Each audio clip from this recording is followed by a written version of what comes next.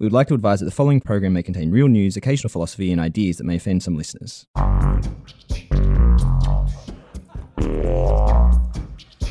So Kai, what are we doing this week? Well, we're away, so we're not recording a regular episode. Yet I was really keen to chat about Danny Kahneman's new book. It's finally coming out. Well, it's coming out soon, but some of those ideas were already in an interview you did with him. That's right. Almost 2 years ago, we actually put out an episode with Nobel Prize winner Daniel Kahneman. Yeah, and for those of you who don't know, Danny Kahneman, Professor Kahneman, is a psychologist by training, and he was actually awarded the Nobel Prize in Economics for his research into decision-making in an imprecise world. But it was really through his other book, Thinking Fast and Slow, that Professor Kahneman's groundbreaking ideas reached a really broad international audience. Yeah, and he did this really fascinating analysis of how we make decisions, how we make choices, and what is actually going on when we think as we navigate the decisions in our everyday lives. And now, 10 years after the publication of Thinking Fast and Slow, Professor Kahneman is about to release his new book, Noise.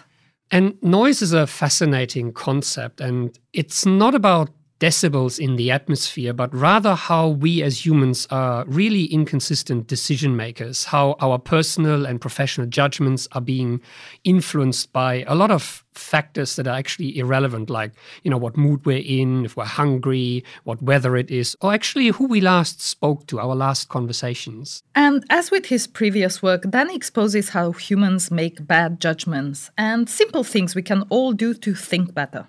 And so about 2 years ago, Danny sat down with you in an interview, and he actually shared a lot of the ideas that became part of his book, Noise.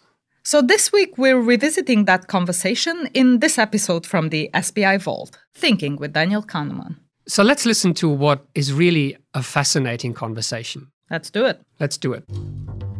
From the University of Sydney Business School, this is Sydney Business Insights, the podcast that explores the future of business. When the amazing Daniel Kahneman, the 85-year-old Nobel Prize-winning psychologist, has agreed to grant you an interview, the last thing you want is a problem with the phone connection. Good morning, Professor Kahneman. Hello, how do you do? So you solved your technical problems? So here's a quick heads up that my interview with Danny Kahneman showcases both his superb mind, but alas, also some less than superb sound. But we weren't going to let the opportunity slip away. It's not every day that you get to hear from a Nobel Prize-winning intellectual and best-selling author. Thank you so much for talking with me today. How are you? I'm just fine. Then there was the matter of the Kahneman naming protocol. Oh, my title. I don't use my titles. But, if you want to call me Professor Daniel Kahneman, but I don't usually call myself Professor Kahneman. Would you prefer I call you something else? Everybody calls me Danny. I'm not very formal, but I'm glad to do whatever is convenient. You want me to call myself Professor Kahneman? I'll do that gladly. Just Professor of Psychology? Yeah, sure. I'm Daniel Kahneman. I'm Professor of Psychology and Public Affairs Emeritus at Princeton University. I had to start with Professor Kahneman's reaction to the surprising public enthusiasm for his best-selling book, Thinking Fast and Slow. I say surprising because this is a profoundly intellectual book. It is, after all, Professor Kahneman's research into how the human brain thinks and makes decisions. Professor Kahneman conducted much of his research with his friend and colleague, the mathematical psychologist Amos Tversky. Tversky tragically died of cancer at just 59 years. Professor Kahneman dedicated his 2002 Nobel Prize for Economics to Tversky, humbly stating that he considered it a joint prize. Having conversations with my colleagues over the past few weeks, everybody is very excited we get to talk to you, and pretty much every single person I've talked to has read your book, Thinking Fast and Slow. It's been an international bestseller for years now. What do you think has made it such a popular success? Well, I think it appeals to something that is introspectively obvious that everybody can recognize, those two ways in which ideas come to mind, the faster way and the slower way. And everything else is secondary, I think. People recognize themselves in that idea. But the ironic aspect of this is that the two-system idea is really not my idea. I've just made it popular, and I have given it my own twist. But I took the idea and even the terminology from other people. So how did you make it your own? Well, I spent a lot of time thinking about it. And the first 100 pages of the book, which is, I think, more than most people read, but they develop a point of view on the two systems. And I think one of the aspects of this that are the most helpful is the language of systems, which is ironic again, because in psychology, you're really not supposed to explain the mind or behavior by the behavior of little people inside your head. And yet, this is precisely what I do in Thinking Fast and Slow. I have System 1 and System 2. And I picked that improper language very deliberately because it makes it very easy for people to think in terms of agents. Thinking in terms of agents is a lot easier than thinking in terms of categories. Agents have properties, they have characters, they have propensities, and you attribute traits to them very, very easily. And that is, I think, part of the success of the book. At the time you started researching this and you started writing about this, there were different prevailing views of what human nature is and what thinking is like. In economics, for instance, there was a very different view of how we are as people and how we think. Yes, there was very little by way of a field of study of thinking under uncertainty. There were really maybe half a dozen psychological papers. There was a fairly rich economic literature and the literature on the foundations of statistics, which is really about the logic of thinking under uncertainty and the logic of decision-making under uncertainty. And then there was a bridging move that economists adopted, which was to take the logical theory and use it as a descriptive theory of how people actually behave. And that was a very good thing to have around because we could use it as a target. I mean, it's obviously a theory that people are completely rational and completely logical and follow the axioms of utility theory and the axioms of probability theory. And that story is so obviously false that it's quite easy to find flaws in it or to prove it wrong in amusing ways. So how did you come to that realization? Because, we're in a business school here and everybody talks about making data-driven decision. And you always say that no one's ever made a decision because of a number. They needed a story. There are so many ways in which human decision-making is wrong. How did you come to that realization? Most of the research that Amos Tversky and I did actually happened when there were just the two of us walking around or talking to each other, because we would set problems to each other and to ourselves. And what was amusing to us was to set problems where we had a clear intuition, and we also knew that that intuition was wrong because we knew the normatively appropriate theory. So that was how we came to the realization that people are imperfect. It's because our own intuitions were imperfect. I was first acquainted with that very early in my life when I was in my early 20s and serving in the Israeli army as a psychologist. And I encountered there incorrect intuitions, both in my own thinking and in the thinking of other people. So I can give you an example of, I was interviewing candidates for officers' school, and I noticed that sometimes when interviewing someone, I had a distinct impression that I knew them, that I had sort of an insight into their true nature. But then I also knew enough from the statistics and our inability to predict any criterion that my impressions of knowing the person, that was an illusion. I was just generating it myself. So I coined the phrase, the illusion of validity, actually when I was 22 years old and serving in the Israeli army. It became a technical term some 15 or 20 years later, but that's where my interest in this began. So how does the illusion of validity come about? The illusion of validity comes about basically when you have a clear interpretation of the situation, which is internally coherent, and you do not really see any alternative ways of understanding the situation. So we tend to be very confident when no alternatives to our interpretations come to mind. And this really happens a lot because part of perception and part of impression formation is that once you begin to form an impression, it tends to suppress alternative interpretations of the same evidence. So we are designed to come up with a single interpretation. This is really the case in vision. And much of our thinking about intuition came from our thinking about vision. And in vision, you see things one way or another way.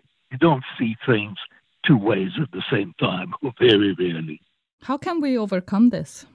Well, by slowing down. And you can't overcome it in general. I mean, we think the way we think, and we can't slow ourselves down all the time. When the stakes are high, and in the context of a decision with consequences, and typically in the context of decisions on the job and decisions that are made with a group, we call them singular decisions, the important decisions. Then you can do a little better. Then you can make yourself slow down. Then you can critique your own thinking. Then you can arrange for different parts of the committee to play different roles. There are several techniques for overcoming intuition. And as I now think about it, for delaying intuition until all the facts are in. Do you think there's a good role for intuition to play in high-stakes environment? You spoke about working the Israeli army. I think it's essential for people to be confident in their decisions, especially when they get to the phase of implementation. So when you're deciding, you can be in doubt, but at a certain point you decide and then you have to march on. And at that point, there is really not much alternative for intuition to get a sense of certainty under complex situations. But it's also very important not to reach it prematurely, because many of our intuitions come too early and many of our intuitions are wrong. So it's the old saying of counting to 10 and then doing what you're about to do. The general advice when you want to overcome problems with what I call fast thinking is to engage in slow thinking and to do that systematically and carefully and slowly.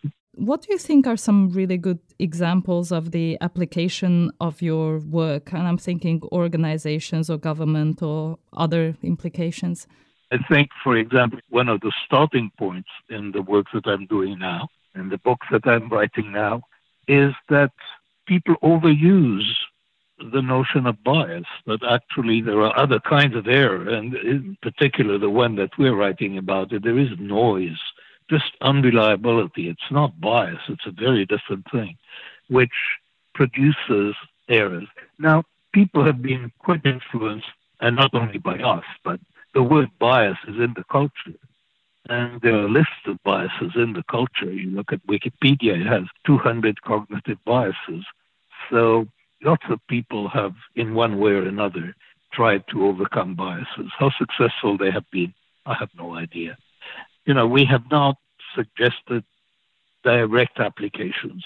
There are a few things where I do know. Oh, here's an example. One of the ideas we developed was the idea of the outside view. That is, that when you're facing a problem, instead of focusing on the problem itself, you should try to view that problem as an instance of a broader category of problems. And then you should look at the statistics that you can come up with about the outcomes in similar cases to predict what will happen in this particular case. And there are now other people leading the charge on this, namely in particular a professor at Oxford named Flytbjerg. But I think there is a requirement or a recommendation in the American Planning Association to use the outside view whenever a forecasting exercise is required. You talked a bit about noise, and I understand you're writing in that space. Can you talk to me a little bit about the importance of noise and what we mean by it and where does it occur? Well, when you look at the judgments that people make, and we start in organizations. So if you look at underwriters looking at the same risk, now normally the organization has a lot of underwriters, and there are many people who can be called on to deal with any particular case that comes by. And typically one underwriter will take care of it. Now, what we found in doing research on this is that this is a major lottery. That is, who the underwriter is that will take the case can make a very large difference to, in effect, the organization will decide, because these underwriters have the authority to speak for the organization. And we know that they vary a lot. And that variation is what we call system noise. And there is noise in the judicial system. There are huge differences between judges in the American judicial system in the sentence they will set for exactly the same criminal committing the same crime. So that's noise. And wherever we look, wherever there is judgment, actually, there is noise, because judgment is an informal integration of information. And because it is informal, different people are going to do it in different ways. And indeed, we use the term, it's a matter of judgment, when we expect differences. But the reason we're writing a book about this is that the differences are much, much larger than people typically think. So in the insurance company that I worked with, they were completely unaware that they had a noise problem. But in fact, they had a major noise problem. And the same is true in many other organizations. So that's noise. It's just the unreliability of different agents for the organization producing different responses or being likely to produce different responses to the same problem. There's also noise in individual decisions, in singular decisions, in the sense that there are many ways in which a decision or a judgment that looks inevitable to the person making it could in fact have been made quite differently. And it's quite often fairly arbitrary which decision happens to be made. So that's true for both important decisions and more routine decisions. There's a lot of noise. It's a good topic for a book, we think. It's a fantastic topic for a book. Looking forward to reading it. So are there ways in which we can mitigate the effects of noise? I'm guessing we can't eliminate it from our lives, but there might be ways in which we can at least be aware of it. Yes, the best way to eliminate noise is to eliminate judgment. So by using algorithms instead of judgment. And the algorithms have been successful for a long time, and very simple algorithm. I'm not even talking of AI, where you have nonlinear systems that perform very well. But simple linear combinations of variables do better than people in most judgments. There have been hundreds of studies comparing judgments to simple rules for combining information. And the simple rules beat people about 50% of the time, and the remaining 50% tends to be a tie. So, no question, the best way of getting rid of errors of judgment is to get rid of judgment if you can. Now, if you must use judgment, then you must structure it. Break up the problem, stay very fact-based in assessing what we call mediating assessment. Break up the problem into facets. Actually, this goes back to my work in the Israeli army 63 years ago.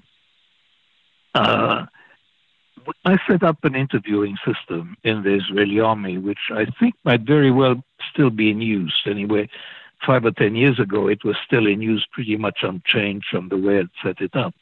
And it was an interviewing method. And the idea of that interviewing method was that instead of trying to form an impression of how good a soldier the interviewee was going to be, what you did, you assessed 6 separate traits by asking factual questions about the current behavior and the current outcomes of the individual, and collecting facts and making separate and independent judgments on separate attributes. And at the end of that process, it turns out when people make an intuitive judgment after producing 6 separate judgments, their intuitive judgment is much better than it would have been if they had tried to go directly to intuition. So that's what I was saying earlier when I said, try to delay intuition because you'll get a better intuition if you delay it.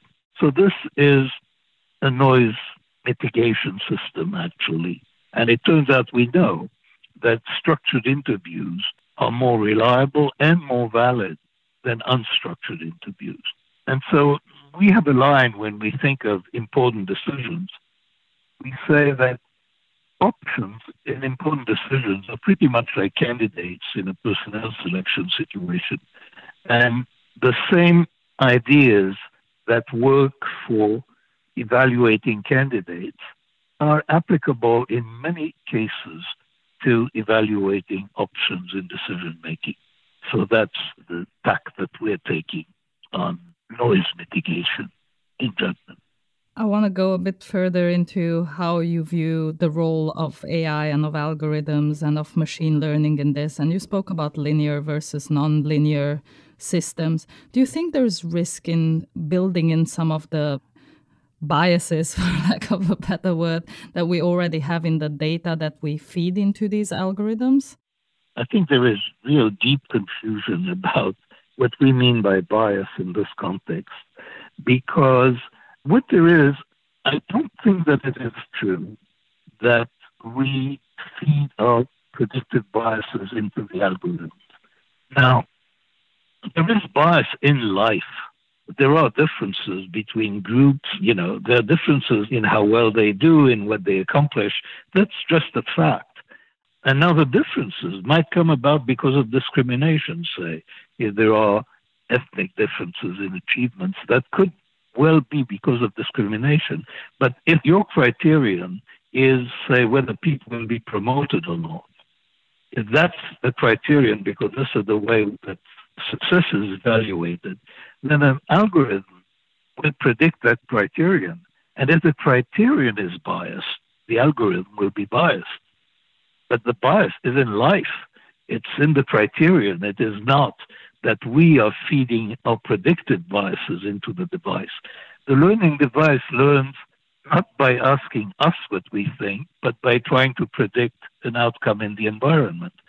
And now what will typically happen is if the world is biased, that is, if, say, there is a difference between groups in some achievement, then a predictive system will be biased in the sense that it will favor the group that is the more successful group and disfavor the other.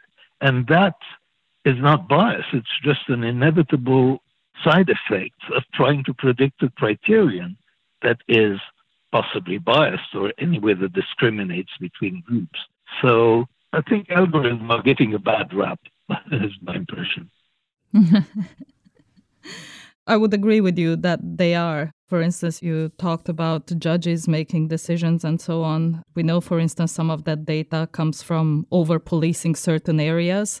So, of course, you will have higher incidence of crime in areas that you over-police rather than other areas. And it's quite difficult to figure out just how much of that is already built into the ways we see the world. This is a particularly interesting case because it's true that if you're measuring arrests, then there will be more arrests in areas that are over-policed. But then if you ask, why are they over-policed, then it might be that there was more crime there. So there is something that could be self-reinforcing. And if you're measuring by arrests, then clearly you are using not only the problem, but the solution to the problem as part of the criterion, and that can be problematic. But so it's a good example, actually, where some bias, I don't know if it's a bias, where imagine the following, that an appropriate response to high crime is to over-police, that is, to disproportionately police. Then you'll find out that you'll make a lot more arrests when you over-police, including for minor crimes that you wouldn't bother with in other areas. And so there'll be discrimination that way. What's the equivalent of a recourse to a system 2 in the case of algorithms? We cannot evaluate systems by isolated cases. The only proper way to evaluate a system is statistically. And what is the case is that our attitude, the public attitude, to mistakes that are made by people and to mistakes that are made by algorithms, that attitude is quite different. And, we'll be much more shocked. We are much more shocked when a self-driving car kills a person than when a person driving a car kills a person. We really hate the idea of algorithms making mistakes that have important consequences in the life of real people. So there is that emotional reaction that complicates things. Where do you see most promise for AI in the future, or for machine learning, or for algorithms? What areas do you see most promise in? Well, it's developing at such a speed that it's fairly clear that where prediction is involved and there is a good criterion to predict and there is a mass of data, then machine learning is it. That's the way to do it. It's clearly superior to intuition. It is clearly superior to standard statistics. And it's just a matter of giving it enough material and you get spectacular results. Now, there are many domains of life and many domains of thinking and judgment and decision-making where AI is not a factor yet. So artificial intelligence does not do causal thinking. Artificial intelligence does not yet do scenario thinking. So there are many areas in which artificial intelligence just is not playing yet. But in the areas in which it can play, machine learning is simply superior to anything that it competes with. Still some ways to go, but promise then. Well, I don't know if it's a promise or a threat, because the impact of highly intelligent systems on human life is going to be quite problematic. The thing that I find fascinating is the replacement of professional judgment by algorithms. This is happening in medicine. It's going to happen in the law.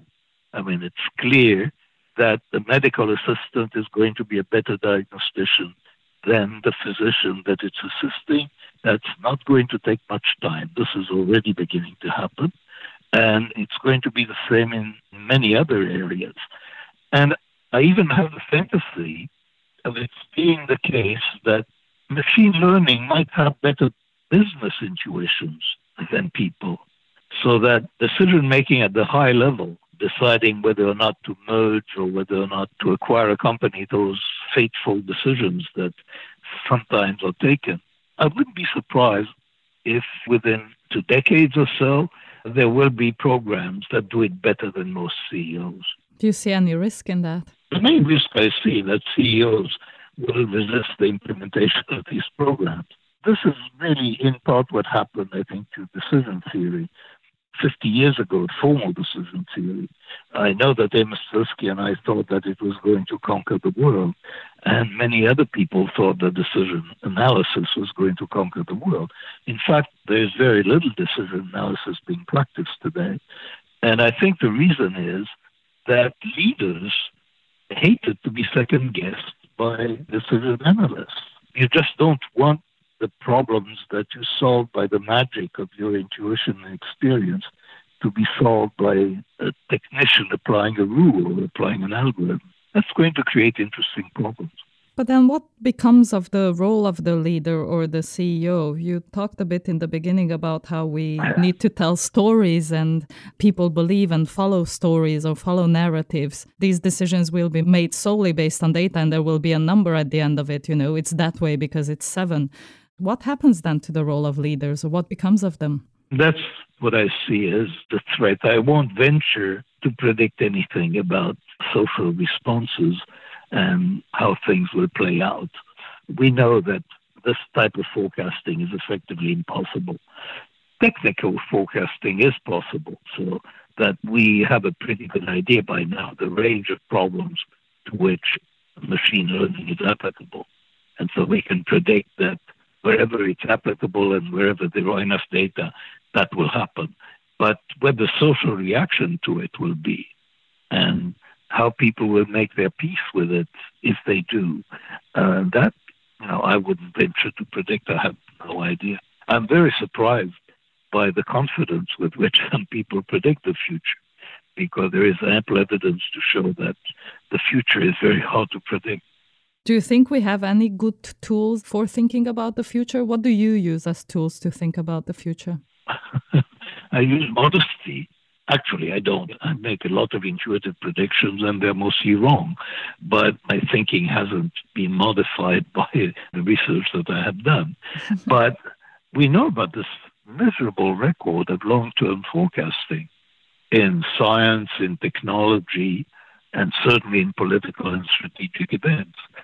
So we know that people are able to forecast certain developments like AI spreading. They're able to forecast short-term developments. And there is all that work that Philip Tetlock is doing and Barbara Mellers on super forecasting, which is very interesting, but it's limited to the short term. Medium and long term, there are people who claim that they have had major successes, but I'm a skeptic. We can't see around corners. We can see up to the next corner, but that's not very far. Let me take you to one other area that you've made a significant impact on, and I want to go towards more the hedonic psychology side and life satisfaction versus happiness. And you've more recently talked quite a bit about how it is more important for people to be satisfied, to experience life satisfaction, rather than to be, merely happy. Could you share your understanding of satisfaction as distinct from happiness and why you rank satisfaction as more important? Yeah. Well, actually, I don't. So let me elaborate on that. The distinction is fairly clear. Happiness, as I define it, is happiness in the moment. At every moment, there is a particular hedonic level of experience. You're in a good state or in a bad state or somewhere in between. And you can take the average of that or the integral over time, and that's a measure of happiness. And life satisfaction is a completely different sort of animal. It's how you feel about your life when you think about your life. But most of the time, we don't think about our life. Most of the time, we just live. So those are very different concepts of well-being, and they can be measured separately. And it turns out that what you would do to maximize your happiness and what you would do to maximize your life satisfaction are quite different. Now, you maximize life satisfaction by looking for pretty conventional measures. You're satisfied if you're conventionally successful. Happiness is largely to do with people, being with people you love and being loved by people. So there's a real contrast between those two. Now, I used to have strong opinions about this, and my strong opinion was that happiness is the real thing, and that life satisfaction is just something that people think about their life. But after a few years of defending that point of view, I realized that I was painting myself into a corner, that I was proposing a theory of well-being, which is not what most people are trying to achieve, because mostly people are trying to achieve life satisfaction. They're not trying to be happy. And so it's not that I think that they should look for life satisfaction. I have no view on this. Well, I have conflicting views on this. But it's clear that what people are motivated by is primarily the stories they can tell about their life. And that's more like life satisfaction. So that's what I have been saying recently on this is that I think that the focus on achieving happiness is exaggerated, and that the proper focus of society should be reducing misery, and that what you would do as a society to maximize happiness and to reduce misery is really not the same thing, and that I believe one is more important than the other, but I'm not having much influence. What do you think is the most important thing we could do to reduce misery, either from a public policy point of view or an individual point of view? Well, thinking in terms of public policy, you want to know where there is suffering and you want to alleviate it. Now, probably most of the suffering at any one time is being done by a few people.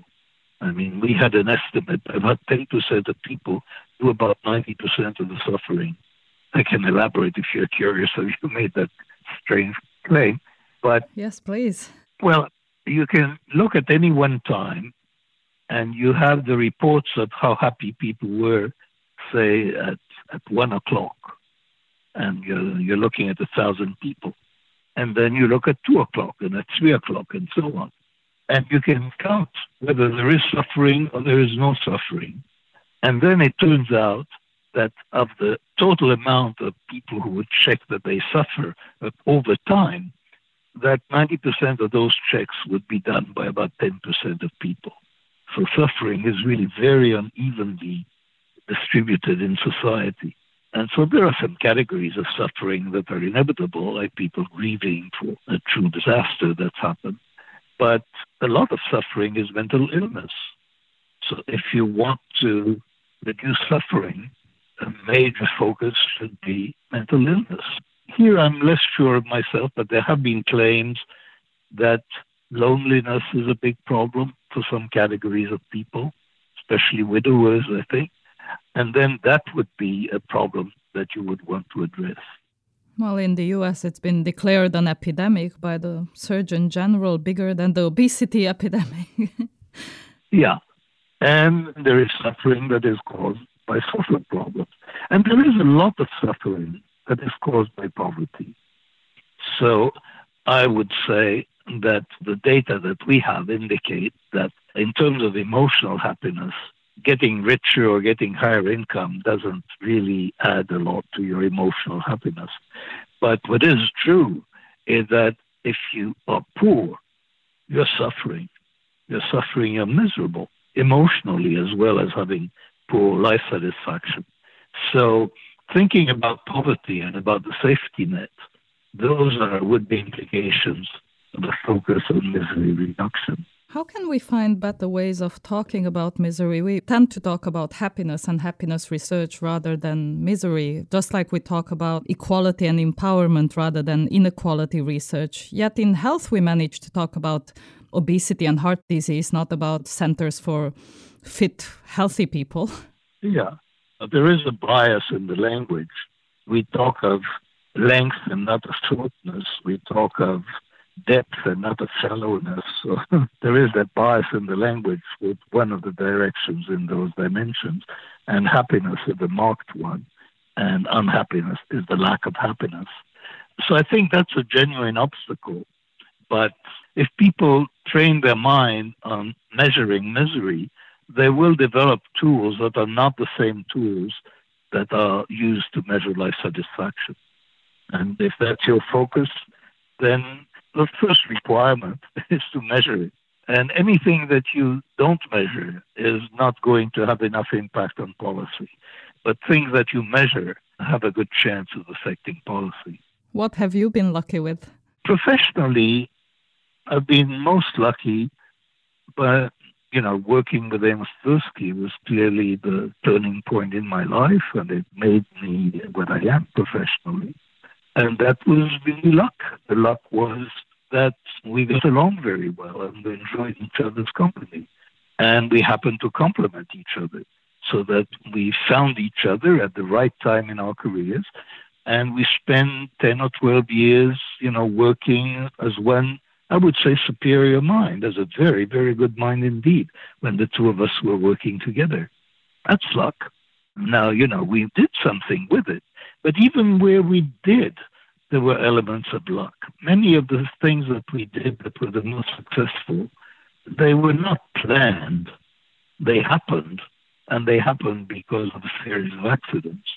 Danny, one last difficult question is, how do you think about failure in life? Are there any good tools to think about failure? I'm in a business school, and it seems all we talk about is success and how to be more successful or how to build on success, how to achieve it, but we really seldom talk about failure. Does your research, your body of work, and your life experience have lessons about failure? Actually, the work I've done all my life has been about errors, not about success.